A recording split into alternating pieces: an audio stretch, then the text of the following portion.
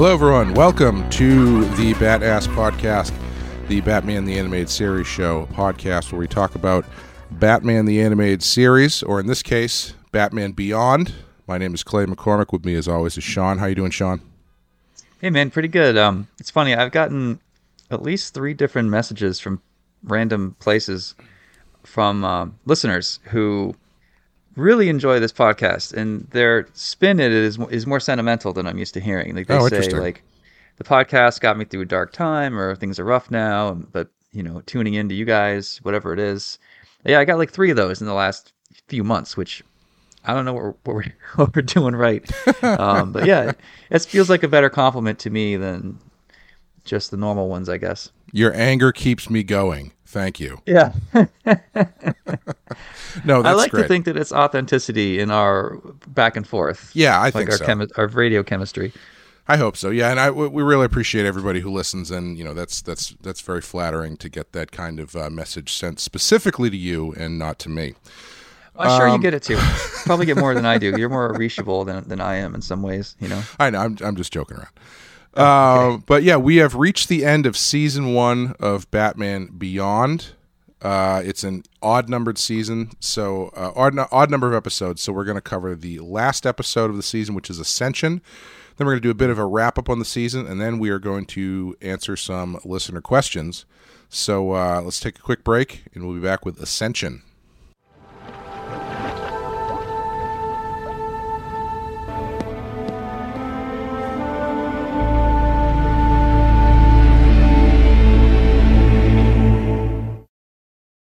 All right, Ascension, written by Robert Goodman, directed by Yukio Suzuki, and in this one, as Derek Powers' Blight persona slowly destroys what was left of his normal life, he turns to his son for help. Paxton Powers seems willing to help Batman bring his father in, but unfortunately, deception and greed run in the family. First of all, did you realize that Paxton Powers was Cary Elwes? Yes. I caught it before I looked it up. I don't know if maybe my air conditioner was on right next to my head, so maybe it like broke the sound up or something. I did not catch it at all. Yeah. So it's funny because I heard it at first, and I think I just watched season 3 of Stranger Things again. So I had his voice kind of fresh in my mind. Oh, sure. I forgot. And I was impressed with how well he covered up his British accent in this, because in Stranger Things, I don't think he does a good job. Is he actually British? Yeah. He is. Okay. For some reason, I in my head, I always thought he was American, but I guess it makes more sense that he's British. When they cast him for Robin Hood Men in Tights, Mel Brooks asked him if he needed like lessons on how to speak proper British again, and Cary Elwes was like, "Yeah, it's okay. I can do it again." I remember that story pretty clearly. And then in Stranger Things, I don't know what it is lately, but when I hear British actors speak American English, I'm really listening hard for a tell, Mm-hmm. And watching season 4 last night, the rock and roll kid, Eddie, yep, I think he's British. I could not tell. His accent is perfect. And Jonathan, too, does a great job at an American accent. Like, there's nothing there. It's amazing. Oh, is Jonathan British? I don't think I realized that. Yeah, I think he's British, too. And I heard this theory that British actors are better at faking our accent than vice versa, because they watch more of our TV and movies than we watch of theirs. Yeah, and they're also probably just better actors generally. Yeah, proper Shakespeare. I think they invented acting. Yeah, no, that's funny. Yeah, I didn't catch the voice. I was more focused on the name. Paxton Powers is about the douchiest son of a rich guy name you could possibly come up with. Yeah. No, go ahead. Go ahead. I totally forgot. I didn't realize that they didn't know that Derek Powers was Blight. I didn't realize that either. As the episode started, I was like, do they know what's going on? And then obviously they say that they don't. So I'm trying to think back to what confused us. And there's the episode where Terry accidentally explodes some canister near Powers and it hurts him. And I just assume he knew that what happened. And then the next encounter is with Mr. Freeze, I think. And there's a standoff with Mr. Freeze. Standoff with Powers, or Blight, I should say. And I remember you and I saying, this is a big moment because he's fighting the guy that killed his dad. Why isn't there more here to sink your teeth into? Right. And I feel like maybe that moment should have been moved to this moment where he knows the stakes. He knows that Powers is responsible for his dad's death. He knows Blight is Powers, and now they have a standoff. You know? Yeah. I guess there's something to be said for having him fight Blight without knowing, but I was a little bit surprised that him finding out wasn't kind of like more of a thing. It just he just kind of tossed it off in a lot of dialogue where he's like, Bruce, turns out that Blight is actually Derek Powers, so I gotta go punch him now. Yeah, there was not much like setting this up. This whole season, you think, all right, good idea for an opener. We have the introduction of Blight, part 2 of episode 1 rather. And then the end of the season will be Terry finally figures it out and they have a big standoff. Like that's pretty standard comic book cartoon storytelling. You know what I mean? Sure. And I'm surprised they didn't enhance that more for this episode. But I like this episode, but there's a lot they left on the table. Yeah.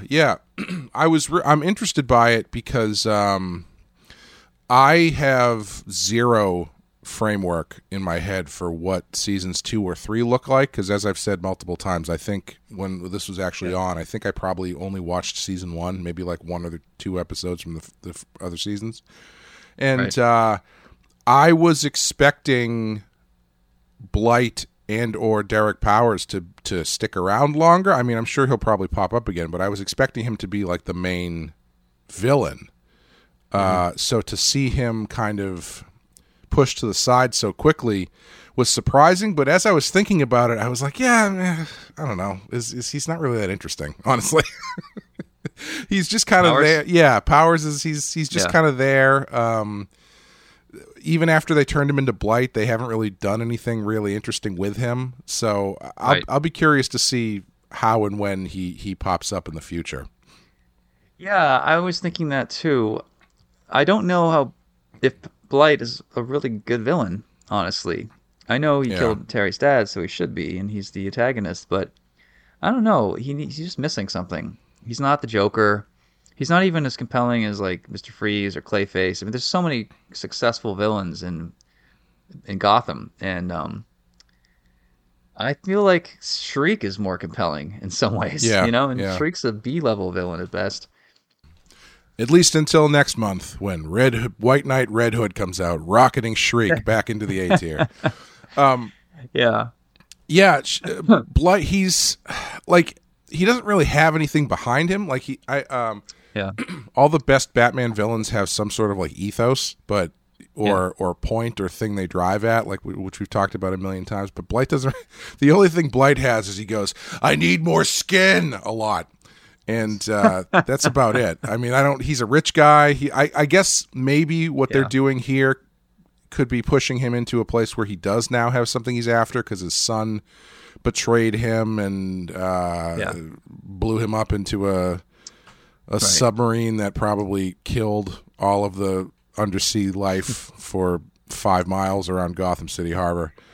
But and they're really loose with how deadly radioactivity is. Everybody on that submarine died of radiation poisoning shortly after this episode.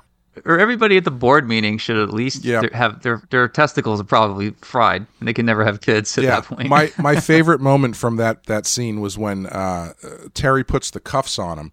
He melts his way through these Batman reinforced handcuffs, and then he shoots a radiation ball at Terry, and Terry reflects it back and blocks it with a drink tray. So I'm not really sure. I don't know. Maybe, what was that drink tray made of? I think you might want to make a suit out of that. Yeah, I don't know. Maybe it was lead or something. I don't know. Yeah, and throwing balls of green energy, I don't know. It's like radioactive power doesn't explode when it hits things. It's this unseen force. And I know it's visual. It's a cartoon, so you want to make it visual. But I don't know, like shooting green lasers out of his hands, is that the way to go? Throwing these balls you would Green Goblin, is that the way to go? You would prefer it be more realistic and just no imagery, just everybody gets like slowly sick? I know. It's the deadly killer, Clay. Yes. You can't even see it. Yeah. I know, I take your point. Of course, it's better. I'm leaning into the green smoking head. Like I'm basically drawing a green Ghost Rider for my rendition of Light. But, even me writing him, like, I don't know if he's that interesting of a villain. For my book, I tried to give him more of a backstory. He's a kid. Uh, he lived in Tel Aviv. His last name was Powitz. And I've sort of played with World War II stuff a lot in the White Knight universe. So I sort of like, what if he's, a refugee, Jewish family in Tel Aviv gets bombed and his parents move here? And what if he hooks up with Mr. Freeze and he finds out that the Freeze tech came from Mr. Freeze's evil Nazi dad? And so I have him quit because he's just horrified. And, instead of letting him leave, Fox offers him a job revamping Wayne Motors. So I don't know, I try to bolster him a little bit, but even then, I don't think I've made him a great villain yet, Like, if I'm honest, the real antagonist in my story is Bruce fighting against the drama of him leaving for so long. Sure. Like Dick is sort of the villain, but Dick's going to come around. Jason was kind of a villain. Well, Jason was against him, sort of, and Jason came around. It's sort of Bruce cleaning up the mess he made, and there's hopefully enough human interest stories there that's what keeps people reading. It's not really Powers yet. Like, Powers isn't really designed to be a crazy, amazing villain. He's just kind of there in the background. And then even when people get to the last issue and they see what's driving Powers, like, there's more to him, but still, it's not like he's going to ever be as great as the Joker or Clayface or Mr. Freeze, Right. Well, I think the most interesting thing that comes out of this episode that they don't really delve into too much, but the one little scene where they play with it I thought was really good was when Terry basically Bruce says something about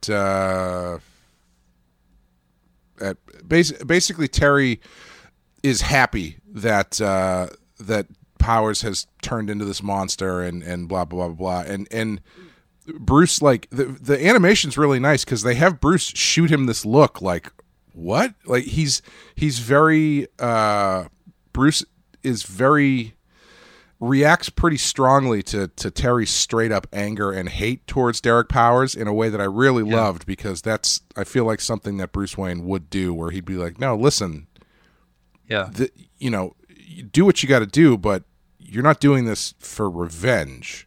This is not about hating people and being happy that they have their lives destroyed. That's what's missing. I think you just said something that made me. That's what's missing is their talk about revenge and killing. Yeah. That should be more of a part in this.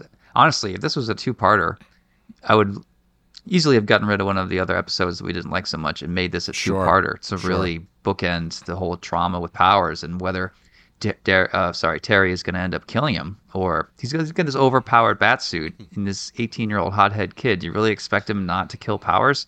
Right. What if he tries and Bruce shuts the suit down and Terry feels, pissed, whatever. Like, there's all kinds of stuff you could do. Sure. And I like the idea that, again, I don't know how explicit they are with it, but Bruce kind of knows that Terry's anger is going to get him in trouble.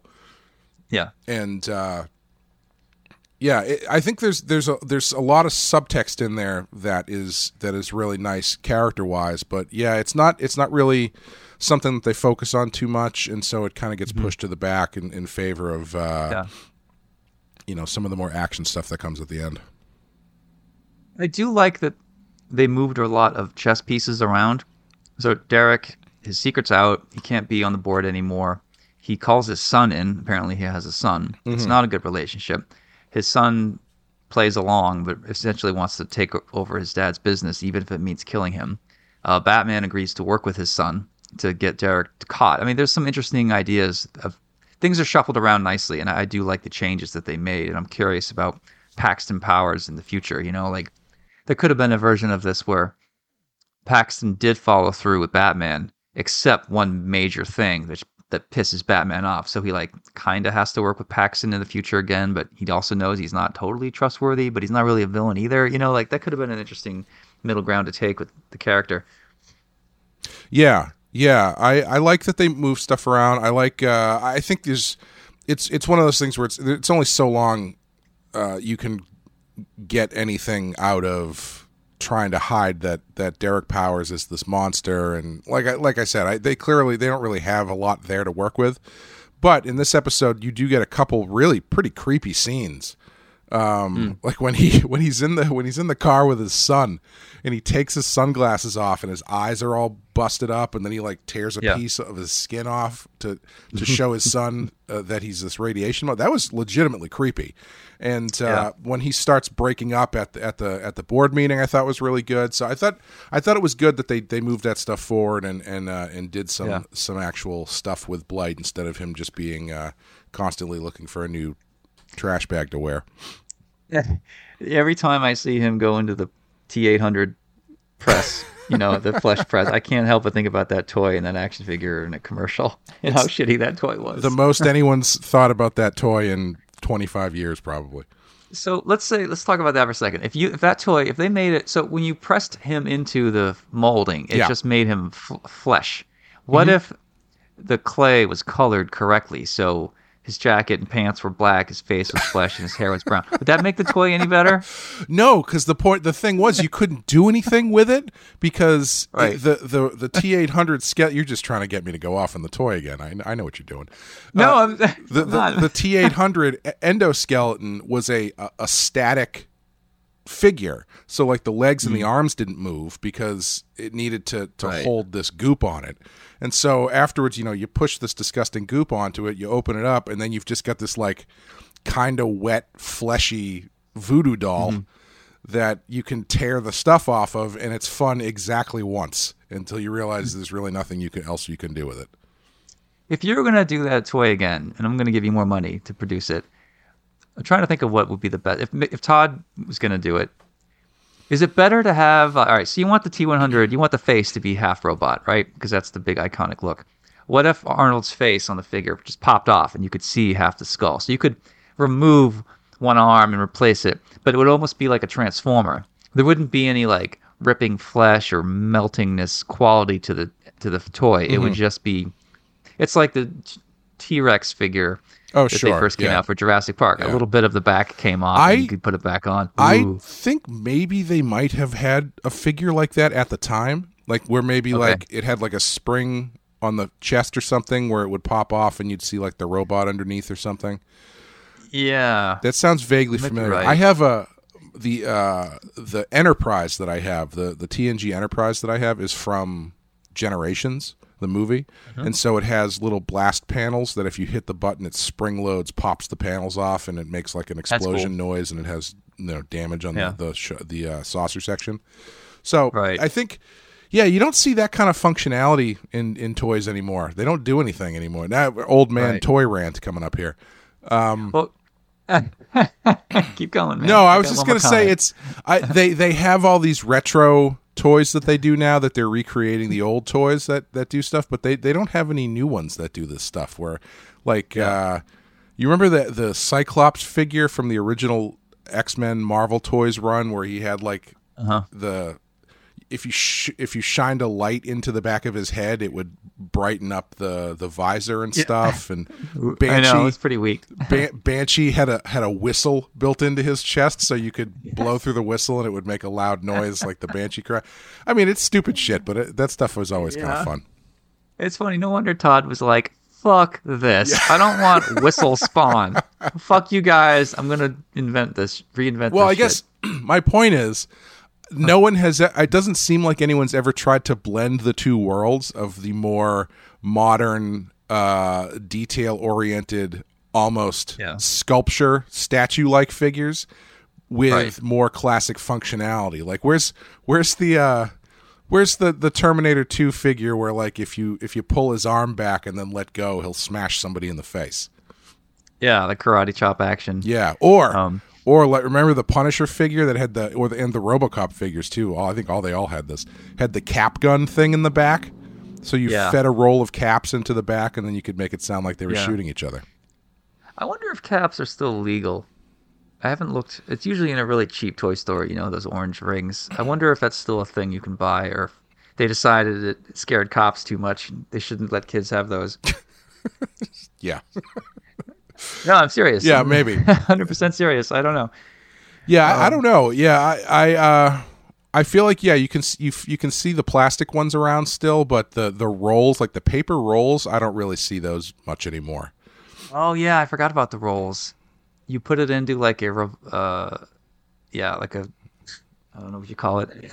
Yeah, it's like you would just, the hammer on the gun would slap down on it. It would pop. Mm-hmm. I'm talking about the orange rings where Right, you have right. like 6 shots. Okay, so we're talking about the same thing. Yeah. Yeah. I'll tell you, one of my biggest toy disappointments was when I was young. It was like the early 90s. I had bought my first ever copy of Wizard magazine. It was Wizard number 9, I think. And they had just released photos of these X-Men action figures that we're talking about. Mm-hmm. And they had a photo of Deadpool. And I had never seen the character Deadpool ever. And when I opened that page, I'm like, man, I love Snake Eyes. I love Hot Orange and Red on my characters. So you're giving me like a hot red Snake Eyes Ninja character? Fuck yeah. I was so pumped. And I know nothing about Deadpool. I didn't know about, Rob Liefeld. I, was just sort of getting into comics. And I bought that figure. I found it at a yard sale, actually, because my stupid parents were too cheap to actually buy me one. They were busy buying sale. you food and clothes, John. It's just funny. I can't not talk about my parents and take some little dig at them, can I? But when I got the figure, the swords are like, they look like steak knives, and they, kind of collapse into the hilt, so it looks like he's stabbing somebody. But I would rather just have real full-length katanas that stick to his back. Yeah. I was real disappointed with those swords. I've always been disappointed to this day with Wolverine figures because the old ones, the claws, if you remember, they would go back into the arm, which was cool, but they were always like, this little blob of plastic. They weren't like claws, really. And then even with the new ones where they actually give him legitimate separated claws, they're always like bent in some weird, like they can't make them hard plastic because people will hurt each other with them. So they're always kind of soft. So then you end up seeing the figure and like one claw is bent weird, like, an old fork at a restaurant or something.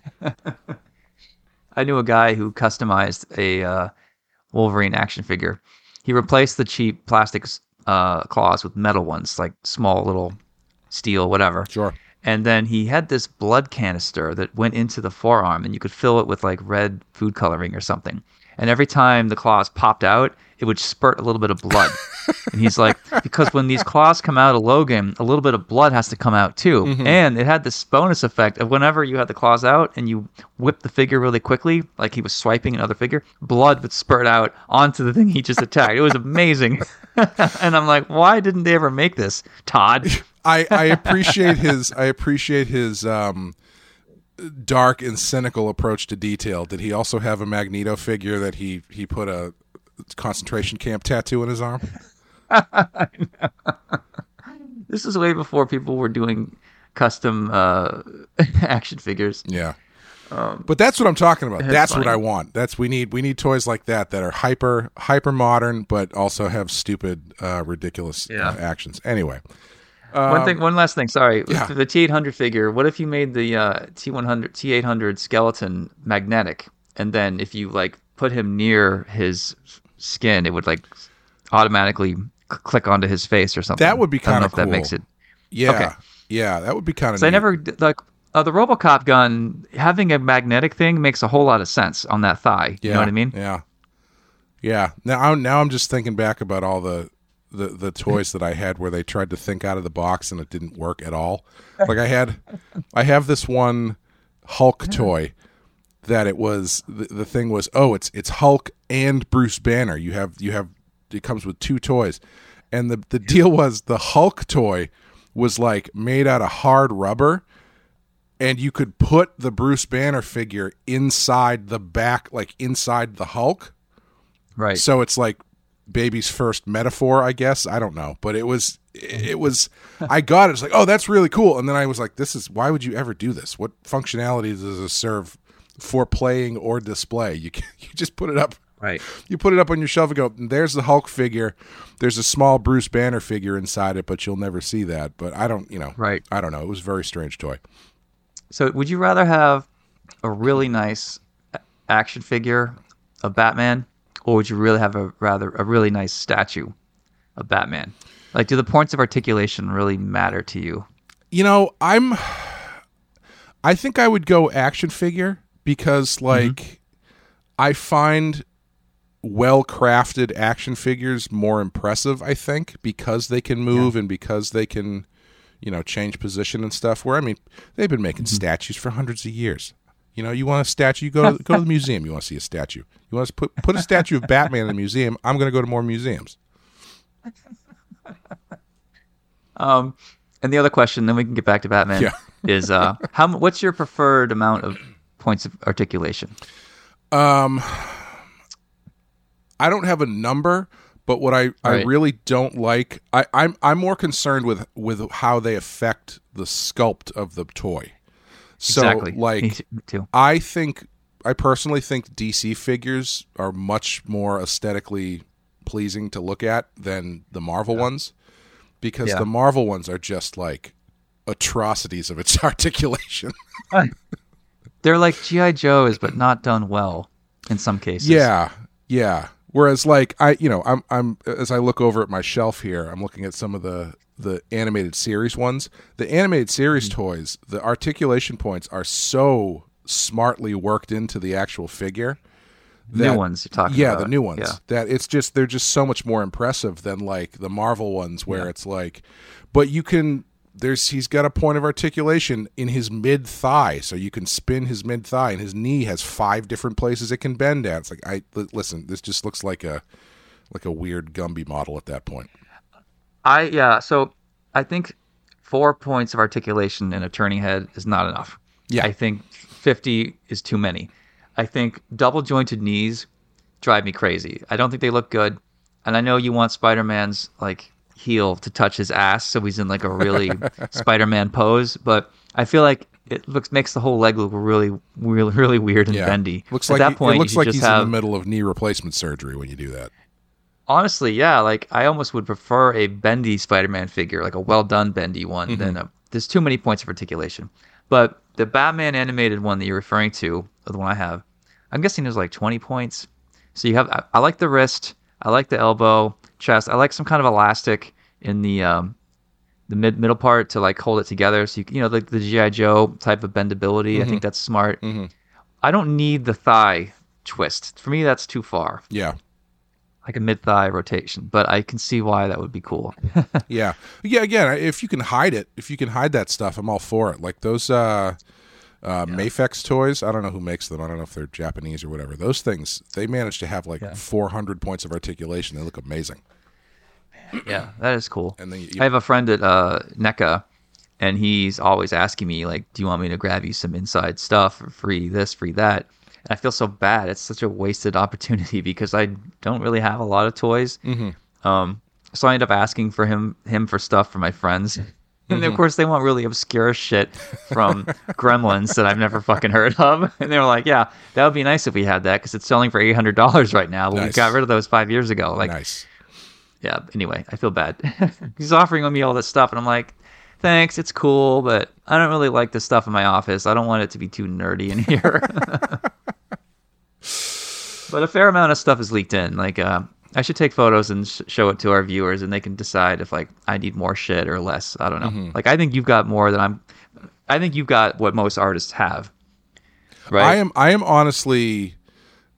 I feel I am on the brink of having no more space for anything, but I am constantly amazed when I see other people's collections, because mine is nothing compared to those. And like I look at them and I go, "Oh, this is a little bit more obsessive than I'm comfortable with." And also, I don't know how you clean all this stuff, because it's like 3 bookcases full of figures that are just like lined up back to back to back to back to back, and I'm like, I don't know who's dusting this, but it wouldn't have been me. Like our friend Chris Dabari, he's always buying new Transformers, and those things are notoriously hard to dust. And I imagine he's got 3 layers of figures on each shelf. Like, you can't even see the ones in the back anymore. Yeah. And to me, that's crazy. Like, hey, if you love the hobby, like, I know the hunt and buying new shit is part of the fun. I get it, but I don't know. I have a minimalism in my brain. I'm a compulsive deleter, and I try not to have extra shit around. So that would drive me crazy. Yeah, I'm somewhere in the middle where like I like the hunt. I like to collect things, but I also, the things that I collect, I like for them to collect them for a purpose. So like I'm not someone who needs to complete a set type person, but you know, if they made a figure of a character who I specifically really like from a movie, it's like, all right, I'm going to go out of my way to try and grab that. Yeah, like they've never made a good Zorro statue, as far as I can tell. That's kind of surprising to me, actually. Yeah, I mean, there's one. It's like, someone gifted it to me, and it was like, I was on the basis of almost selling it just because I didn't like it. It was offending my love of Zorro because it's like a little, you know what I mean, a little gum faced and sort of rounded and disproportionate. Mm-hmm. I was almost going to buy a Rocketeer statue. There's one where the smoke of his backpack is holding the whole figure up, which I think is pretty cool. Oh, I think I've seen that. That's a good one, yeah. Yeah. Like that looks pretty bulletproof as far as design. I think I could have that forever and never need another one. I think that's probably as good as it's going to get for Rocketeer. Yeah. You know? Yeah, I think, and with...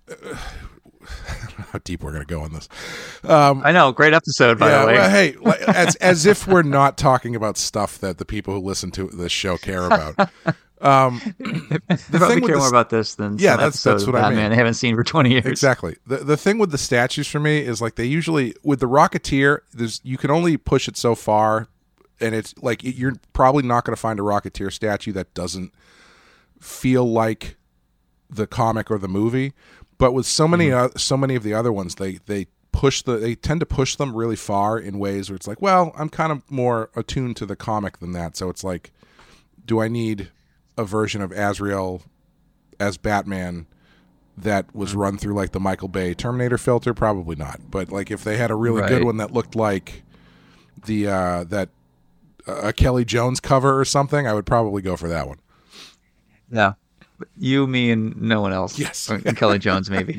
Is there anything else you really want to like? I feel like it's a pretty simple episode. I think it's. Yeah. I would say it's a good. Do you think it's a good finale? I wanted to give it a 4. Yeah. Because we just don't have many 4s. I hate giving out so many 3s, but when you pointed out like the missed opportunity to have Batman and Terry fight over whether or not Terry should kill Powers, that sounds like a 5 to me, and we're not anywhere close to that. Yeah. So I'm going to give this a 3.5. It's fine. I want to like it more. You know, and I was so bummed out by my 3 out of 5. I went ahead to look at other episodes, thinking like this series has to get better. Like I'm hoping season 2 and 3 start taking more chances, and it looks like it does. So I'm happy. I'm excited for the next season or two. Yeah, nice. Yeah, I would say probably about the same. I think it has the potential to be a really good finale, because, I think it is a good finale in one way because they do touch on stories they've been playing with for the whole season regarding Terry and Powers and Blight and stuff like that. Yeah. But so in that way, it feels like a good finale in that they are moving things forward and kind of laying groundwork for what might happen in the future. On the other hand, I think, like you're saying, I think they could have really gotten kind of meaty with what was going on, and they really don't. They just kind of leave a lot of it on the table, in a way that's consistent, I would say, with most of the show. Unlike I don't ever write down what we rate these things, so I couldn't tell you what our rating was for the season across the episode to episode. But I feel like they've all been kind of in the same pocket. But before we get into the wrap up, what would you want to draw from this? Oh shit! I forgot to think of my answer. Why don't you go first? I would draw the boardroom sequence when his face falls off. That's like perfect for me. Him busting the Blight stuff, busting through the skin on the everything, and for people freaking out, and that would be great. That's a good one, man. I could see you doing that, especially after Bloody Hell. A lot of the green lighting that you used in that book. Thank you, Russ. I would redesign the limousine that Terry and Batman drive around. I know it's an inverted Batmobile, which is cool, but I feel like the front of it looks good. The back of it sucks. It needs a better side profile. It's dangerously close to the car from the Ambiguously Gay Duo cartoon. It is. It's like a ball sack with a long shaft out front. Yeah, it's totally. It's kind of weird. So 3 out of 5. Yeah, that's what I draw. Yeah. So you want to get into our season wrap up now? Sure. Yeah, I don't have any specific questions or a place to go with this, but this is obviously the new movement off of the adventures, the new Batman adventures. They've changed their style. They've changed up their everything else. Do you think it works overall? Yeah. I think the idea and the designs work. It's enough that they pushed enough and they had enough interesting things to work with that it is a solid B for sure. Like, I think people that like Batman, who love the first 3 seasons or 4 seasons, this is like a really good way to extend it. It's giving new ways to look at Bruce Wayne, new challenges to Bruce Wayne. Like, the idea is so solid that you really can't really fuck it up too badly. Yeah. Because, yeah, you know what I mean? As far as the execution, I think that's where my beef is. Like, it's too safe. It's not deep enough. And I got to say this again, the music just doesn't work for me all the time. Yeah. Yeah, I would agree. I'm repeating myself, I know. Yeah, I would agree. I do think it works. I think it is a new it's a new take without sacrificing stuff that you recognize. You know, I think having Kevin Conroy there as Bruce really grounds things in a way that this feels like of a piece with the other stuff, and so you're not alienating.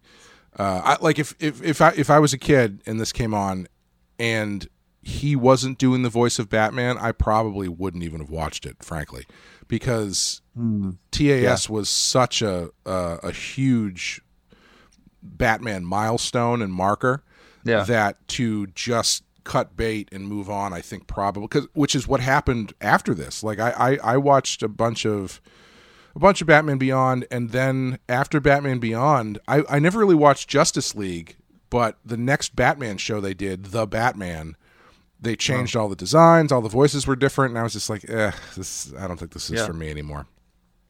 Do you think they would have done Justice League in the extended Tim universe without this series? I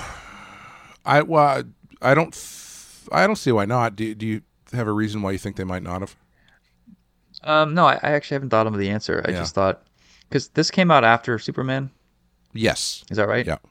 All right. So they had with Superman, I'm wondering, did they introduce Wonder Woman or any other JLA characters in that series?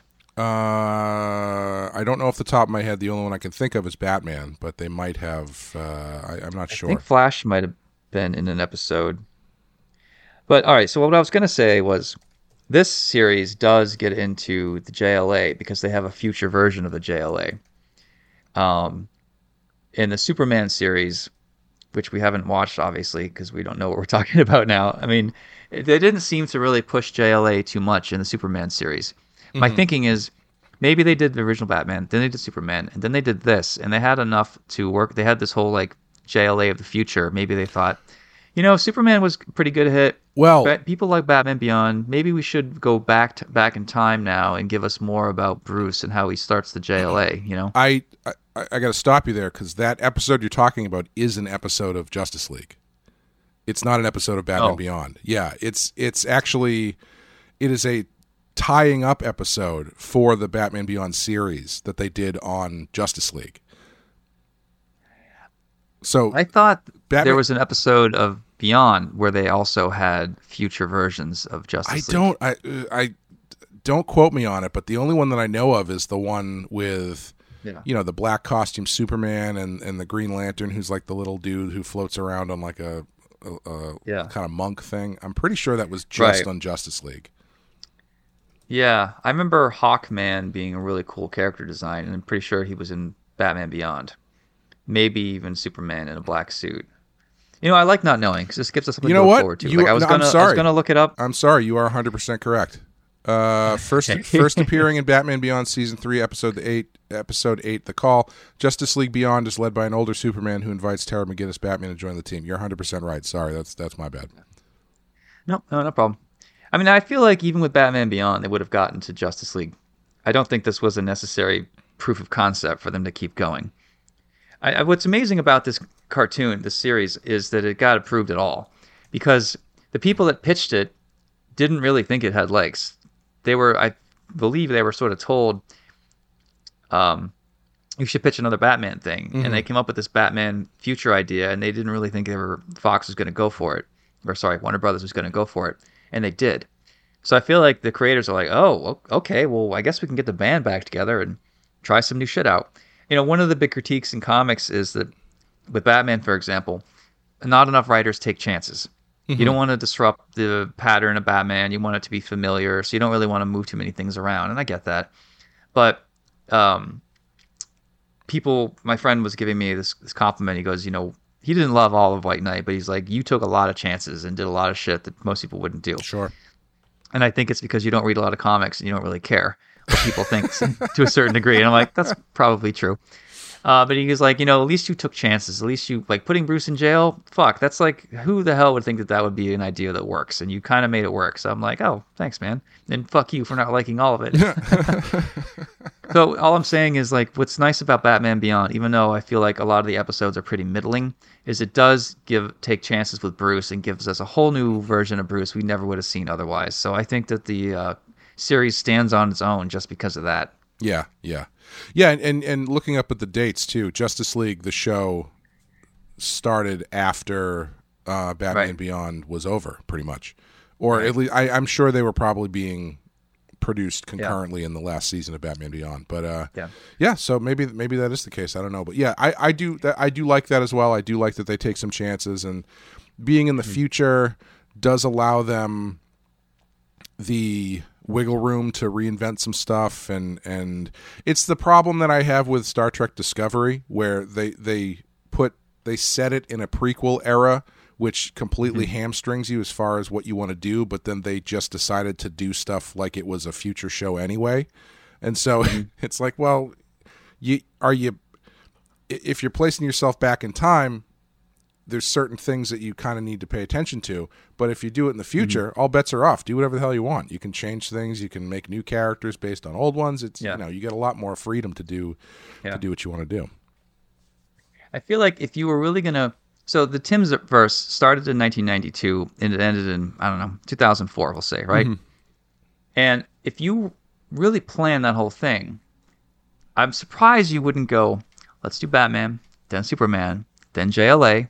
And then we'll do future Batman and future JLA. Like, that's the way you would think that the suits would roll this out. The fact that we get Batman Beyond in the middle is kind of weird. It makes me think that they were sort of planning 1 year at a time and sort of just going with whatever seemed to work. They didn't really have an overarching. I would be shocked if they had an overarching plan for this. Right? Yeah. I mean, it doesn't make sense, because, like, if you look at it, Batman makes sense. Follow up Batman with Superman, that makes sense. I don't know if Justice League is a slam dunk, because if you're a money person who's just looking at approving stuff and what's working, it's like, well, Batman worked. What if we did more Batman? But at the same time, I don't know. Maybe that was what they wanted to do. Maybe it was like, well, let's try something different. Maybe they wanted more Batman, but they were like, okay, we'll do more Batman, but we want to change it up. I don't know. I'm not sure. Right. Yeah. Interesting. But, I think I'm ready to move on to taking some questions. I think that's more interesting. Sure. I think we wrapped up our thoughts. I don't think we left anything on the table, really. No, I don't think so. I would love to go back and talk about what episodes we did and didn't like, but honestly, my memory's not good enough to do it confidently. So. Right. All right. So I have a list of questions that you haven't heard yet. You have yours. Why don't we go back and forth? I'll start off here. Do you want to start off with a big, a kind of bomb of question, like, whoa, okay? Like, do you want to just get right into it, or do you want to do something a little bit lighter? Let's just do it. Let's just get into it. All right. Can I date / bang other comic book pros? Who is? Someone wrote me, can I date or bang or have relations with other comic book professionals? We're not saying who this person is. Let's just say no. S. Murphy. No, I'm sorry. That's too obvious. No. Sean M. I think this was after you and I talked about last episode or two about comic book couples. Yeah. And I think I threw out something like, if it's an imbalanced relationship, like if you're really famous and she isn't, or vice versa, then it's tricky. And those things don't normally work. So I think this question came from that comment. Yeah. So Clay, First of all, I could talk about this for an hour, and I do a lot of putting my foot in my mouth. I think everyone here knows that. But I'll let you speak first, Clay. If it's between two consenting adults, do whatever you want. Yeah. Now, if you were managing a comic book pro, and he asked you this, would you say that, or would you say probably better if you don't, business-wise? I don't know. I mean, I can't see any inherent reason why it would be bad. It's. I would say apply the same rules to any other workplace relationship that you would. Well, here's why I think it's more of a touchy subject with comics people. A lot of introverts don't go out a lot, and they go to conventions, and it's like hyper socializing. A lot of awkward behavior from both genders. A lot of jealousy, a lot of fighting for very small pieces of pie. I think that is more of a powder keg if there is disagreements or fights or whatever. You know what I mean? Mm-hmm. If this was a car convention and everyone was making 80 to 120 a year, had health insurance, families, some kind of stability, they were socialized, they groomed, they spoke to human beings face to face and didn't freak out, I would be less worried about relationships with coworkers. With comics and freelancers and editors, especially like dating editors or vice versa, I don't know, man. The libertarian in me says go for it, consenting adults. But the businessman manager in me is like, maybe not now, not in the past 20 years. Maybe it's not the time to do that shit anymore. Maybe those days are over. Well, I mean, you just have to be realistic about that being a possibility. You got to make your own decision for yourself. If you don't want any part of that, then don't do it. Yeah. It's like actors who date and marry other actors versus actors who don't. Like, there's plenty of actors who are like, right. I just don't. They marry a normal, quote unquote, normal person because they don't want to mesh those two worlds, which is perfectly acceptable. And there's some people that marry other high profile actors and actresses, and whatever works for them. Yeah, I mean, the risk is that what's her name, Johnny? Fuck. You might have your ex-wife taking a shit on your bed. You'll end up being in court testifying about it. Yeah, well, shit happens, literally, I guess. What's her name? Sorry. Johnny Depp's ex-wife? Yeah, people can look it up. I don't feel like talking about that. Oh, good. The fact that we don't know is actually pretty impressive. So I would say for me, though, if I was suddenly single, I would not. I live in fear of... People tried to cancel me for the past few years, and they don't really have anything. You hate 90% of the people who work at the business anyway. That's the problem. They sense my animosity. They don't like that I have a nice car, talk about money, and they just, it's probably a lot of jealousy. You know what? When I was poor and starting out, I was jealous of people that had success too. Like, it is what it is. Yeah, I mean, but I feel the crosshairs on my back, and me shooting my mouth off. I know it doesn't help, but at this point, fuck it. Like, what? They already hate me anyway. Why would I change the way? Well, I mean, I think you're in a specific position where, you probably got to be more careful about that stuff. But you have to make a decision for your own brand and business whether or not that's something you want to do. I would not, because I would fear. I don't even know what it's like to date now in the age of everyone has a camera. Like, what if I dated some reader and she took photos of me naked while I was asleep on the bed at San Diego Like, I just don't know how that shit rolls out. I don't know why anyone takes the risk these days, Yeah, we should all just stay home. It worked for a year. Why can't it work for the rest of our lives? Yeah. And I tell you, man, the stories that you hear behind the scenes of who's dating who and who's fucking who, I can't believe more shit hasn't come out. It's crazy the amount of secrets that are still kept. Oh, I'm sure. Yeah. Yeah. Yeah. All right. So you go ahead. Now you ask a question. All right. Who would win in a fight? A John Wayne with cancer, drunk with a gun, or a high on cocaine Frank Sinatra with a knife? I know my answer. You go first. All right, are each of these actors in their prime? No, it's John Wayne with cancer, drunk, and with a gun. Right. Or Frank Sinatra high on... I mean, it doesn't specify the general... That might have been John Wayne's... That might have been John Wayne's piece. That's true. He doesn't specify what era of Frank Sinatra high on cocaine with a knife, so I'm assuming they're both drunk. because Frank Sinatra was not necessarily that sober. So they probably got, you could punch them more and they won't feel it for a while. You know, like you can kind of deflect the pain. I'm gonna go Frank Sinatra. Yeah. Yeah. I think Wayne probably has more height, more weight on him, and if he was taking it seriously and not a drunken idiot, he might be able to get a leg up on Frank Sinatra. But Frank grew up on the street, Italian friends, not afraid to slap people around. Mm-hmm. Yeah, I put my money on Sinatra. Yeah, I would too, because John Wayne, drunk with cancer and a gun, he thinks he knows how to use a gun, but he would not hit Frank Sinatra for a second, and he's also a coward. Yeah. So Frank Sinatra, I believe, could actually hurt somebody. So it's Frank Sinatra in a walk, I believe. Hold on, I forgot that John Wayne had a gun here. Hold on. You're right. He might get off one lucky shot, but I think he could probably hit Frank in the thigh, and that would just piss Frank off even more. No, the cancer and the booze is just, he's not going to hit anything. And also the fact that he probably couldn't actually shoot a gun and for real if he wanted to. So. Right. Okay. Because he's a coward. Man, what if his grandson is listening? What if this is his favorite? John Wayne Jr. This is his favorite Batman podcast, and you've just been taking a big old dump on his great grandfather all these years. Hey, you got to learn the truth sometime. All right. Would you rather see Batman Beyond as a movie or an HBO series?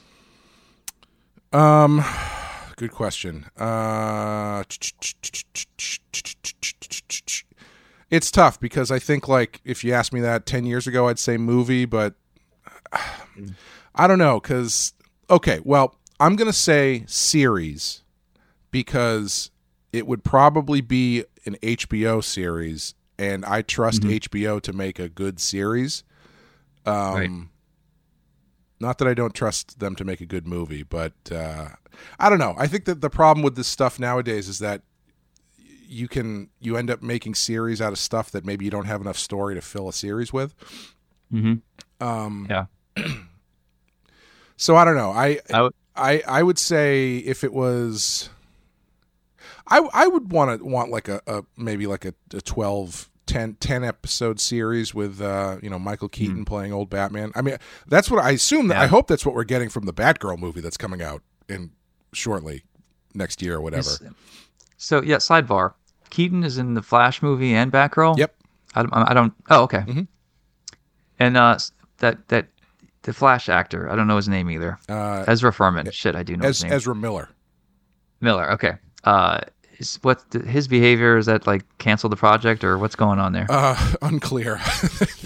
Okay, that's fine. I'm gonna get into it. All I know is that Warner Brothers has said they are no longer casting. Ezra Miller is no longer the Flash. Let's put it that way. So, okay. I assume the movie will still be coming out with Ezra Miller as the Flash, even though people were. Who's the guy that replaced Kevin? Wait, who's the guy that replaced Christopher Plummer? Kevin as the Flash. Unfortunately, he's dead, so it wouldn't work super well. But yeah, there was talk about that. There was because the movie doesn't come out for like another year, and people are like, is it possible they could just reshoot the whole movie with somebody else? Or hire an actor that looks close to him, and then murder the problematic actor and replace him with a clone. Yeah, with a lookalike, just like they did. No one will ever know. Just like they did in the Beatles. Yeah. Wait a minute. Which Beatle did they clone? Sorry, did they replace Paul?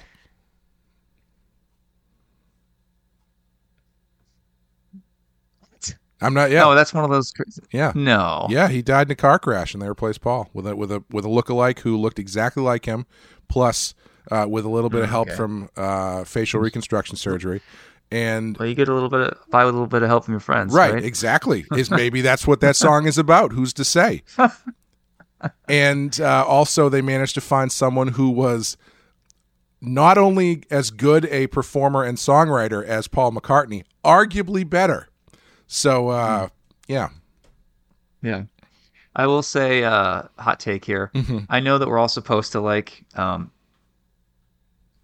Lennon more, and he's the real artiste here, but I'm more of a Paul McCartney guy because he seems like he's more grounded and better at business and a harder worker. and doesn't date weird girls that derail his career. Well, I mean, that's arguable. If you look up his last divorce, you might change your mind on that one. But Yeah. but yeah, no, I've always been a Paul McCartney fan. As far as I was George Harrison. I've never been a huge John Lennon fan.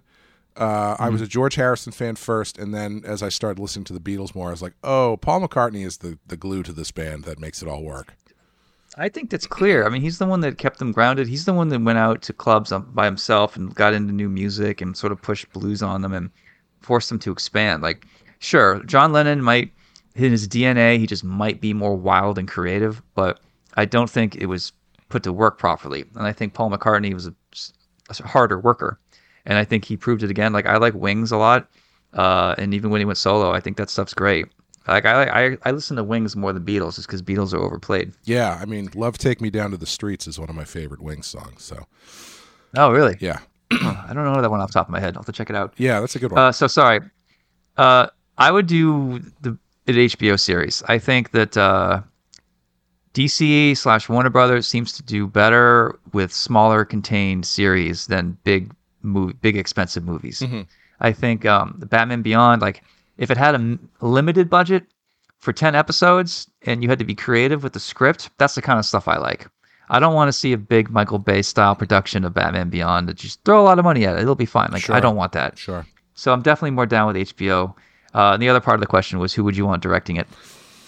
Ooh, honestly, I don't even know, because if you go and see, there's so many good people out there now doing these shows and stuff. Like, I don't know about director, but I know the person who wrote Miss Marvel is the person doing the Batgirl movie, which makes me really excited because I think Miss Marvel's fantastic.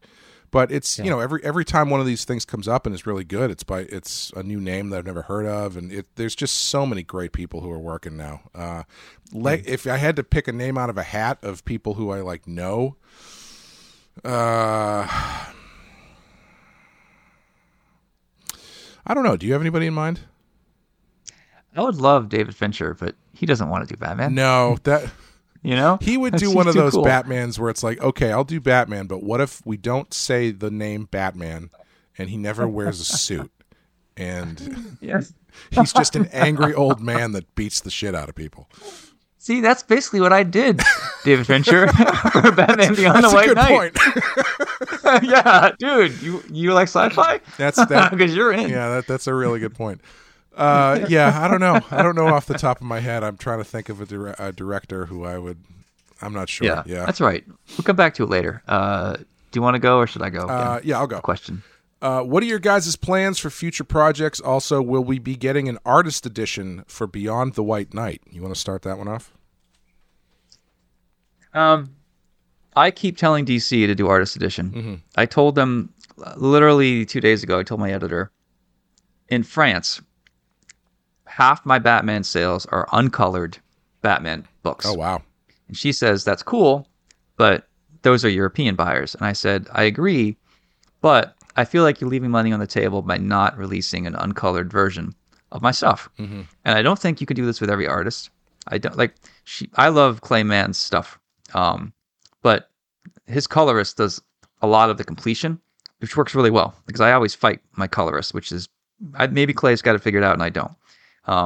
But a lot of artists don't really work for black and white. Like Greg Capullo, you could do it with me. You can get into the Paul Popes and all the Daniel Warren Johnsons. Those kinds of guys is what I tell DC. All of them, all their black and white stuff, all their colored stuff, just release it black and white. And I tell in oversized, like 11 by 17 artist editions or whatever. When I made them for plot holes, it only cost me like $5 per book to print. And we're selling them for 50, and we probably could have gotten more for that. Hello. And my worry is that the suits will think, oh, we can just do this with everybody because it's successful with Sean. And my answer is no, it has to be the right type of artist. Sure. Like, no disrespect to artists that use colorists. Like, again, love Clay Mann's stuff, but yeah, I guess you have my answer. So I'm pushing them to do that, but they just don't get it. And I don't think the bandwidth is there because there's still need to replace people that have been laid off, and then they're still like not sure what the direction of the company is. That's my feeling sometimes. No one's told me that officially, but I don't know. Like, I throw all these good ideas at them, or ideas that I think are good, and they never seem to work out. So I'm sort of just giving up, throwing my hands up at some point. Like, Yeah. fine, when I do my own books next year and I release artist editions of my shit and I make a lot of money, fine. If you guys can't see these spreadsheets and understand that you're leaving me on the table, then I'm not gonna waste my time trying to convince you otherwise. Yeah. That being said, we do have another deluxe coming out, which will be like an oversized colored Batman Curse of the White Knight. And then what's the other size or format that's even bigger than that, Clay? Do you know what that's called? It's not deluxe. Absolute. Oh, sure, yeah. I don't know what absolute really means. It's if absolute usually- means black and white. No, absolute is ahead. usually like the complete. It's essentially like an omnibus sort of. Of Okay, of so all everything. three together or whatever? Yeah, so like your absolute. It's Yeah. it's usually for stuff that is. I would say White Knight would probably fall under that purview if I had to guess. It's like they did one for Dark Knight Returns and Year One and Watchmen. Usually it's like oversized. Here's the book. Here's every bit of connective material there is.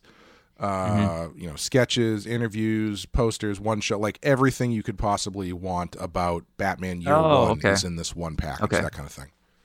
Yeah, there's no plans for that now. I'm sure one day they do know how to make money with absolutes, so I'm sure that's going to happen at some point. The thing that I was wondering if you should ask about, they're turning you down for the black and white thing, but they have a whole line called Batman Noir, which is black and white hardcovers of Batman stories. Yeah. Of like big Batman stories. Like I have, I have the Dark Knight Returns one, and honestly, to speak to what you're saying about it, it differs artist to artist. Dark Knight Returns is probably my favorite Batman book, and I didn't even question buying that. And once I bought it, I was looking through it, and I was like, it's okay. I think the colored version's better, but like the Frank's art, Frank and Klaus's art for that just is more. Yeah. More open for color. Like Yeah. the color is such a big part of that book that to take it out, it's like, Yeah. it's still okay. It's still pretty good, but it's not quite the same. Yeah. But I'd be interested Yeah, to hear that's fair. how they do with those books because it's something Yeah. they do. So I don't know why they couldn't do it with yours. Yeah. I've had a rough year with DC. Yeah. And I don't want to get into it because I don't want you to have to edit out another bunch of shit. It actually leads into a question I got. Did we answer that fully? Is there anything more to talk about? The first half of it was what are you guys' plans for future projects? I'm happy to talk about this project you and I are going to do called The Last Driver. Sure. It's a I wanted to do a book that takes place in the future and everyone's driving these really wimpy automatic vehicles and pods. And it's kind of like Demolition Man, where everyone in the future is a pussy who doesn't know how to drive. And you have one last driver who's like a ex-race car driver. He's basically Snake Plissken. Let's just be honest, this is a soft Escape from New York 3. And they need him to get in his car because his car is like a gasoline car. There's no computer chips in it, and he can basically go around the city untraced if he's careful. And they need him to complete a mission. It's just like a 48-page type of deal. Very simple linear story, which would be nice because normally my shit gets complicated. And I really wanted to do this story called The Last Driver, and I wanted to involve Clay because he's a massive like Kurt Russell fan, and just genre just seems to speak to him. And rather than hire Clay as like my editor, I wanted him to be co-writer and own a piece of it with me. So after Zorro, I'm going to see where DC is at and see if I want to do another Batman or not, or just roll into The Last Driver with Clay. And, maybe Clay write and draw a backup story, or, have you get involved more because you own a piece of the IP, of course. But actually, ironically, I was thinking about just releasing that in black and white and not coloring it at all. Sure. Yeah, why not? Or with Zorro, I was thinking about having two versions. One is a inexpensive colored version, and then have a black and white one that's more expensive. And I know it's silly because you're not paying for colors, but a lot of artists and collectors prefer the black and white stuff. And if you make it nice and collectible, I don't see any problem with charging more. Yeah. No one's forcing you to buy it, Sure. Have we talked about your plans for Zorro before? I think we might have. I can't remember. Yeah. So I can't get into it too much because the lawyers don't want me to mention much yet, but I'm going to be announcing it officially in the next 6 months. So, yeah. Yeah. Luckily, no one transcribes these podcasts, so I'm generally okay talking about stuff. Well, I don't know, man. We did that one interview for Red Hood where it started off with the interviewer being like, "So I listened to your podcast," and I was like, "Oh no!" Oh my god, you're right. So those days might be over. Just like dating and banging other comic book pros, those days might be over. Yeah, we'll see. Yeah, we'll see. I might have to clean up what I say more, which sucks because I like being honest. But sorry, I got two dogs that are going crazy here.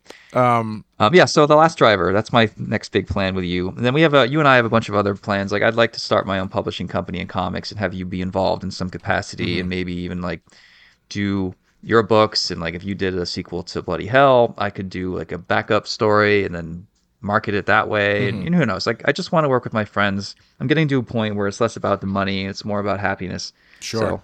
We'll see. Yeah, I've got a few things in the fire, but like nothing.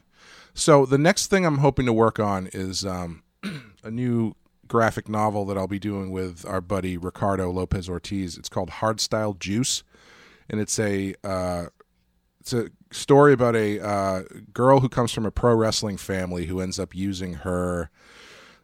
She's a deathmatch wrestler, and she ends up using what she's learned as a deathmatch wrestler to help her track down information about the death of her brother, who was another wrestler who was mysteriously killed in the ring. So that's the next thing I'm hoping to do. Ricardo and I came up with this idea like 3 or 4 years ago, and we've just been waiting for the pieces to fall in the right place, and I think we're there. So if everything goes well, what we're going to do with it, like is how we're going to put it out, is a little bit up in the air. But hopefully what's going to happen is the plan right now is Ricardo's going to start drawing the first issue in like at the end of August.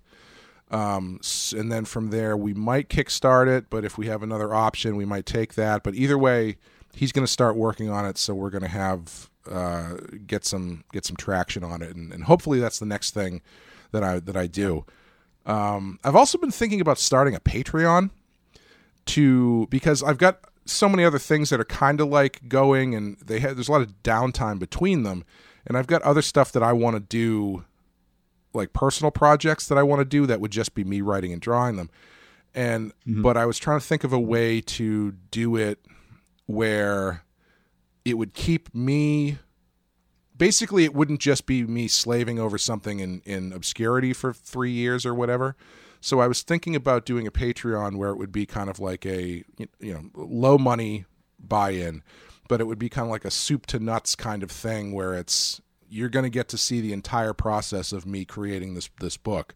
So it's something that would keep me doing it, but not such a breakneck pace that I could do other stuff while I'm doing this in the background, kind of.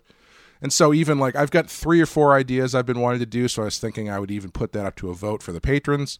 So it's like do like a tagline or a log line for each of them, and whichever one you guys think is the most interesting, that's the one I'll create and then go from there. So I'm kind of thinking about that, and those are the 2 main things I'm dancing with at the moment. Cool. There's also I would like to do a Catwoman White Knight at some point, and you had an idea for that. So that's something that you and I always have in the back of our minds. And then you and my wife co-writing another White Knight series that would focus on Joker's kids. Yes. Yep. Which is not approved yet. It's not officially announced. But those are sort of ideas that are kicking around in the back of our heads, too. And I think it's okay to point... I'm sorry. I think it's okay to mention those things for now. And I did hint to you that I had an idea for an expanded Red Hood series if we wanted to come back to that. So there's plenty of stuff. And I said, fuck off. I'm busy. You have 2 possible White Knight books in the work. Leave me alone, dude. Man, quit getting greedy. The whole point of this was so you could just do other stuff. Just hand me the reins. I'll drive the car. Oh, man. Yeah. As long as you know when I'm not in the mood, that's fine. Yeah. Your turn. All right. So one is, we should just do a whole podcast about this. It's a question about money. And I was actually going to text you, Clay, to see like if we could do a special episode, even charge for it, considering talking about money. And I can honestly talk about the money in comics and like what I used to get paid, what I sort of get paid now, and just give a real fair, honest estimate of like what people are facing if they get into this, and tricks to make money on the side. My worry is like it's going to come across as braggy because I'm a one percenter, and generally not a great idea to talk about what you make if you're doing well, because it's just going to drive anger and jealousy. But I don't know. Maybe there's a way. It would be nice to put all my thoughts down in one place and talk about money. And maybe I don't have to get into what I make specifically or what you make. Was the question just how much money do you make? No, it's like talk about money. I'm trying to get into this, and I have an inheritance, and I was thinking about giving this a shot. Oh, sure. Should I burn through my inheritance, and how much should I burn through before I start to see return? Shit like that. It's not a. It's a long question. Yep. But it made me think, we should just do a thing about money if you were willing to do that, Clay. And we could charge people for it. Yeah. Yeah, I would say, we can talk about that more. We can see if we can find a way to do that. That's productive and not just griping about stuff. Yeah. There's a real lack of information. A lot of people don't want to talk about this stuff in comics. Yeah. And I get why it's like annoying. So I'm happy to do it, even if it shoots myself in the foot a little bit. Like I'd rather just be honest with people, and if it's useful, great. So yeah, we can save that for another time. Sure. What are some tricks to podcasting? Tricks to podcasting is consistency in audio quality. Really? I would say is we've been doing this. I've been doing this with Wes, with you, with Amanda. Total probably about, Jesus, what year is it? I think like 8 years. I think at this point, and that's kind of sad. not sad for me, man. And we still run into audio problems, like whether it's microphone connection issues or internet connection issues. But at the same, as we've gone through, I think Wes and I both, the thing that we've kind of zeroed in on is audio fidelity should be like your number one priority, because it could be the greatest conversation anyone's ever had. If it sounds like garbage, then no one's going to want to listen to it. And like I've listened to plenty of podcasts where it's a topic I really want to hear about, but one person sounds like they're recording inside a tunnel and the other person has like a 3-second delay on everything they say. It's impossible to listen to. Yeah, that's fair. I think to add to that, I think your audio has to be 80% good. I'll listen to stuff where it's a little wonky. I'm not a real audio snob, but I'm also half deaf, so maybe I've just never really paid attention to audio. Yeah, I know a lot of people will complain about audio, and I think those comments are by a loud minority. I don't think all your viewers really care about audio unless it's really bad. So that's why I'm saying, like, as long as audio is 80%, I feel like it's mostly fine. I would agree. I don't think it needs to be pristine, but like it needs to be listenable. Whether or not that means one of the co-hosts goes through and cuts out all the buzz saws in the background. It depends on your situation at the time, I guess.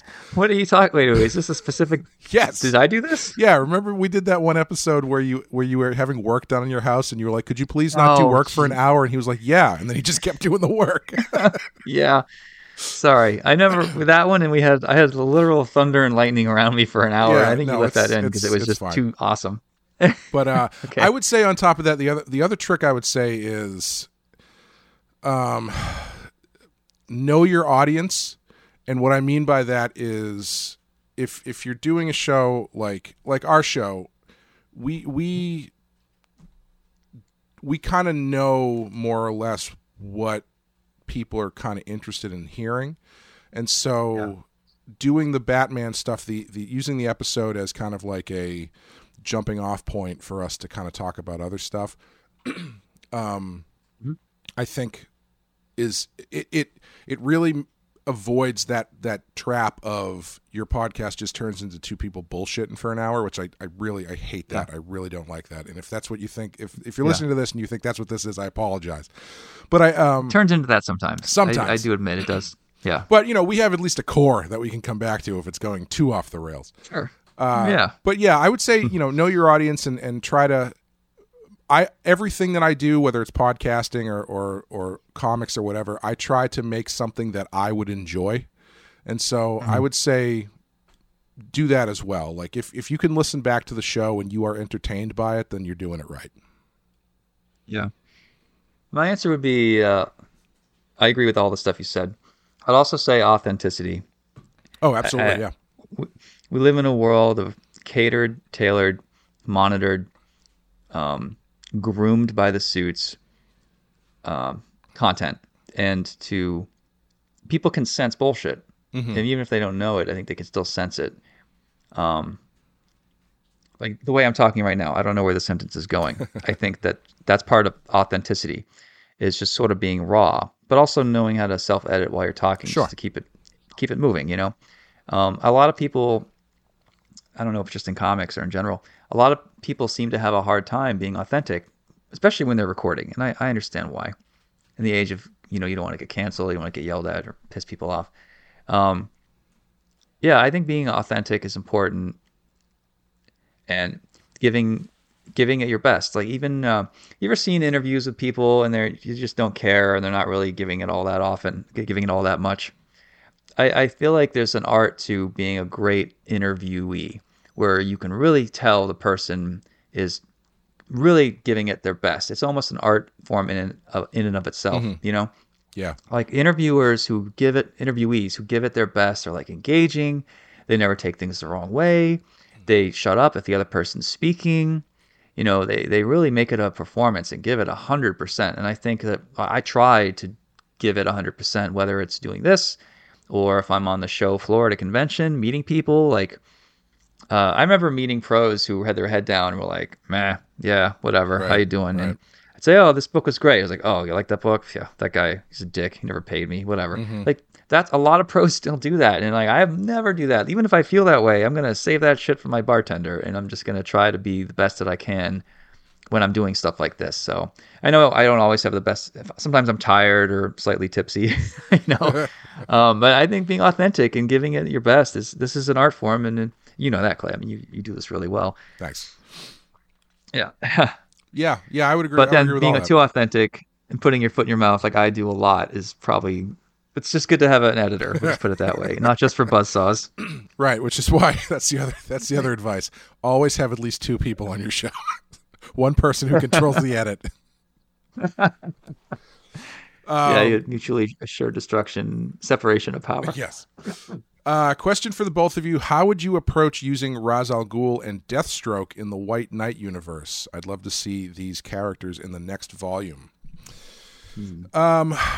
Me personally, I had some ideas about how to do that, but I was told to slow down, so we're not going to talk about those right now. So, what? Was it for a Jason Todd sequel? Yes, it was.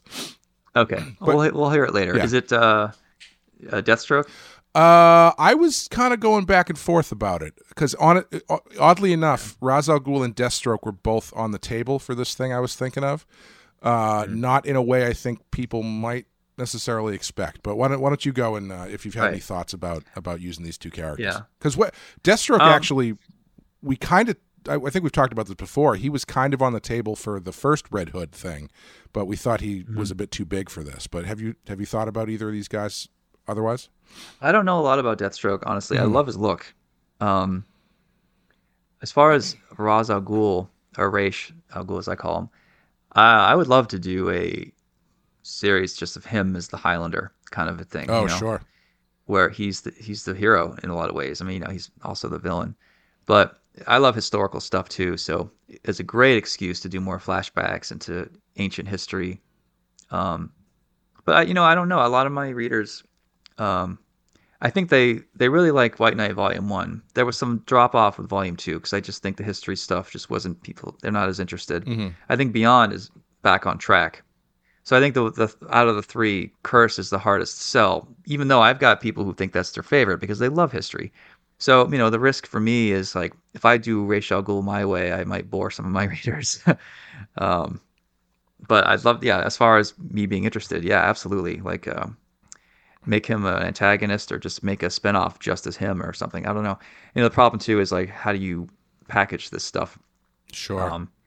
How do you tie it into the main line? So if Ra's was a side character and then you did a spinoff, like that's obviously the better way to market it. You don't just release a Ra's al Ghul White Knight out of the blue when he's never been in the universe. But Yeah. yeah, I don't know. Yeah, that was the problem we kind of were dancing around with Catwoman, because people have asked like, "Oh, where's Catwoman?" It's like, well, I mean, she's not really part of the series. Like, even Yeah. when we were talking about this upcoming thing that you had mentioned that you, me, and Colleen were working on, Colleen had floated the idea of using Catwoman in a small capacity, and we were kind of like, I mean, yeah, it would be great to put her in, but she's just such Too many questions. too many questions. Yeah. She's never even been mentioned by name in the series, so it's tough to Yeah. drop a character like that in out of the blue without raising a lot more questions So- and stuff.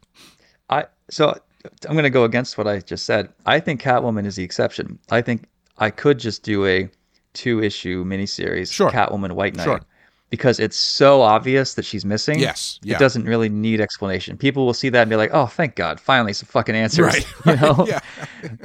Yeah, and that was always kind of the idea that when we had talked about it in the past is like, we don't really even need to tie this in that much. Like, she can kind of Yeah. almost exist on her own, but as long as Yeah. you kind of, smooth over the history a bit of where she's been and what has happened with her and Bruce, I think you could get away with doing a couple issues that are just focused on her, Yeah. I thought about doing a whole issue of splashes, like the Thor that Walt Simonson did, and a few other people I think have done it too. Not for any storytelling reason, just to sell the ass out of the artwork. Yeah, that would be pretty Maybe cool. I don't know if it would. But Yeah, a whole issue of covers basically. basically, yeah. Honestly, like, bam, there's another house. Yeah. We can get into that when we talk about money. Sure.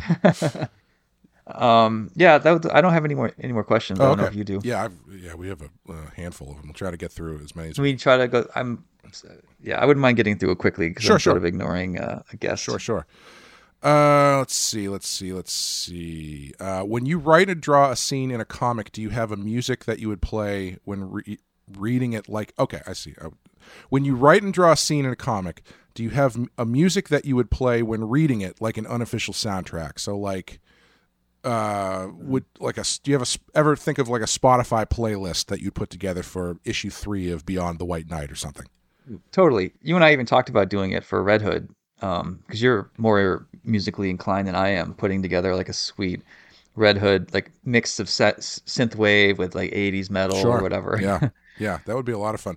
I don't know if I ever think of it in the moment as I'm doing it. Like, I don't know if I ever draw something and go like, you know what, this feels like Shout at the Devil by Motley Crue to me.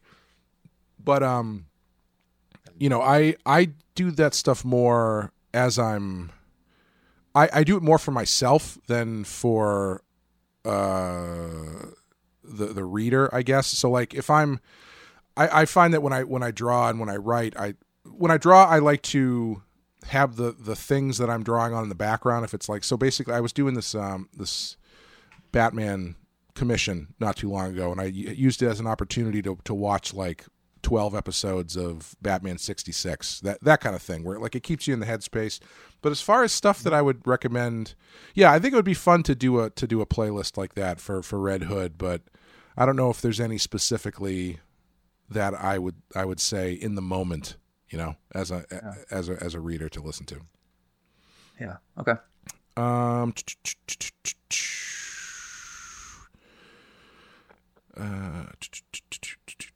We found out in season 1 that Batman and Batgirl were in a relationship in the past. Are you for Batman and Batgirl as a couple or not? Please explain your reasoning. I feel like we've covered this multiple times. I very both much hard no. It's for the same reason that I don't like students dating teachers. That kind of, it's that whole, I don't know. There's just got to be a separation there. And Bruce, it just doesn't track with me that Bruce would do that. In Future State, I meant to bring this up earlier. There's a scene where Batman and Batgirl are talking, and Batgirl just had a miscarriage. Oh, wow. Or something. Okay. And she said she was 3 months pregnant. And Bruce says, "Oh, are you going to tell Dick?" And she goes, no, because I haven't seen him for 4 months. Oh, So the baby was Bruce's. is that like? Are we sure that's what it is, or is it just she's just dating Yeah, somebody if you else? Google it, I'm probably getting it a little bit wrong, but that's essentially what happened. And there's a page of art with dialogue. If you Google it, you can find it. I Yeah. hate it. So Why? the reason I know this is because people were holding up my latest issue, White Knight, saying this is much better. You know, Dick and Barbara have a kid, and their relationship didn't work out, but maybe they'll still get back together. And Bruce is just, you know, I mean, Babs might have had a crush on Bruce, like a Right. harmless crush at some point, but it never went both ways. So that's the only reason I know about this. But this is a thing that happened in some continuity. Maybe it's Future State or oh no, it's Beyond 2.0. Oh, really? Okay. So I think it's in canon for the 2.0 comic, I believe. Okay. Yeah, I don't know. And I don't like it. No, I don't know. A lot of people don't like it. It's I just stop making everyone in comics fuck every other person. Well, Like, or not at everyone needs least to get laid by every if other you're character. gonna do that, just make some sort of narrative sense. Like I just don't believe in any universe that Bruce Wayne and Barbara Gordon would get together. You know, I just don't. When Yep. when drawing a book you're writing, how do you adjust where your calories go to which part when? Do both parts in the same day, or have separate writing and drawing days? Write the majority before doing most of the art, that kind of thing. Yeah, I separate them. Yeah. I feel like the language side of the brain is very different than the visual, spatial recognition side of the brain, which is what art, I think, is. I find when I start to write, I'm slow on day one, and I get much better, much faster by day 2 or 3. Then when I switch back to art, I'm slow again because I have to use the other part of the brain that's now gathered dust. But I know writers that can switch gears very easily, and I'm jealous because I can't do that. Yeah. What about you, Clay? I'm the same way, especially moving into writing. If I've been drawing a lot, it's just a completely different mindset to be in. Not only as far as the creation of stuff itself, but just being okay with being frustrated at how slow it can come. Because it's when you're drawing, you sit down. As long as you put the pencil on the paper, something's going to come out. But with writing, I always find that for the first day or so, it can be a lot of me staring at a blank piece of paper because my brain's got to get back into it. I have to kind of collect my thoughts a little bit more. There's a lot more room for uncertainty there on the first couple of days, which can be frustrating because if you're used to producing art page after page after page, and then you sit down to do something else, and it's just all right, now we wait. It can be a little bit disorienting. Yeah, for sure. You mentioned early on this show's premise reminded you of Spider-Man 2099. Now that you've watched the full season, does that similarity still strike you? Yes, I think less so as it went on, but I think it's still there, but I think it's definitely kind of feeling like its own thing now as we get to the end of the first season. I still think of it as what if Batman trained a new Spider-Man, but also Blade Runner. Yes. Yeah. That's really in my mind. I just can't get away from that, and I love that premise, honestly. So yeah, I'm more convinced. But yeah, it's a good thing because I love. Part of the reason why I wanted to do Beyond in my book is because I wanted to do Spider-Man 299, but I know DC will pay me more, so. And I love this universe still. Even though I give a lot of 3s to these episodes, I still love the idea. Yeah. Well, that leads into this next question. You mentioned early on that you hated the idea of a cyberpunk Batman when it was coming out. Has that feeling changed for you? And if you were in charge of doing a new show, what would you have done instead? That can probably be our last question. I think that's a good one to end on. So the sound clonked out. Can you just read sure. that again real quick? You mentioned early on that you hated this idea of a cyberpunk Batman when it was originally coming out. Has that feeling changed for you? And if you were in charge of doing a new show, what would you have done instead? I love cyberpunk Batman. Yeah. I don't remember why I said that. Maybe when I was young, it just felt so foreign to me. Mm-hmm. That might have been where I was coming from when I stated that. But my feelings now, looking back, are just I love Blade Runner. I love Batman. Why not have them both? Yeah. And it's so fun to draw. It's just drawing bricks and wrought iron and gargoyles is fun for a while, but it is nice to just draw slick, clean cities and skyscrapers that should fall over, but they're not. A flying car is always a get for me. So yeah, I love it. My preferred Batman is still the original stuff, of course. Like I'm gonna live in one. If I'm gonna have to draw one book forever and ever and ever, I'm gonna draw traditional Batman. But the cyberpunk stuff is really great. Yeah. I like it. I like it too. I think the thing that I wish they could do more cyberpunk stuff, if I'm being honest. Like I think they are kind of hamstrung a bit by animation and the fact that it's a kid show. That I kind of wish they could do a little bit more detail with some of that stuff instead of everybody just like the future meaning weird haircuts and everybody wears a visor. But overall, I think it's a good idea. I think placing Batman in a setting like this that is unfamiliar is a really good way to shake things up. And if I was in charge of doing a new show, what would I have done instead? I don't know. It's tough to say, honestly, looking back, because it is such a good shakeup that does keep the core elements, but it also really kind of reinvents a lot of stuff. I don't really know as far as maintaining what Batman is about and the things that people like about Batman, but changing it up enough so it feels new. I don't know. I think they did a pretty good job. I don't really know if I would have done much different as far as like conceptually. Yeah, I've always been attracted to the idea of a post-apocalyptic future Batman, but we've had so many of those. It's well tread ground at this point, Yeah. And I'm not sure. It doesn't really feel like Batman after a certain point. It just feels like Mad Max with a cowl. Right. Yeah. So yeah, I don't know if that idea has as much legs. I'd love to do a one shot of Mad Max Batman, but I'm not sure there's a lot to do script wise for me anyway. Right. Yeah. And at the time, I think coming off of Superman Adventures and the other Batman cartoon, I think the only other thing they could have really done was Justice League, and they did that eventually anyway. So I think they kind of hit all the bases. I think eventually. Yeah, for sure. But I think that's going to do it for us. Thank you, everyone, for your questions. Thank you for listening. If you'd like to support us at the Badass Podcast or any of the other podcasts we do at the Penske File, head on over to patreon.com/the Penske File, where you can sign up for our Patreon. Sean and I have a couple Batman episodes on there. Our horror movie podcast, Rotten Horror Picture Show, has a bunch of stuff on there. Our Star Trek podcast, there's plenty of stuff to listen to, documenting the last 7 years of my life. As far as Patreons go, if you guys have any thoughts about what I said earlier about me starting one that's specifically focused on creating comics and stuff, let me know. Shoot me a message on Twitter or Instagram or something like that. I'd like to know how you guys would receive something like that. But yeah, thank you guys for listening. Thanks for the questions. Thank you, Sean. Yeah, thanks, Clay. Good research, and thanks for gathering that stuff from our listeners. Thank you. And as far as what we're going to do next, do you want to do? I was thinking instead of jumping right into season 2, do you want to come back in a couple weeks and once Red Hood is out, and we can do an episode where we talk some more about the experience doing that, and then as like a bridge episode, kind of. Yeah, absolutely. We talk about how San Diego goes. Yeah, exactly.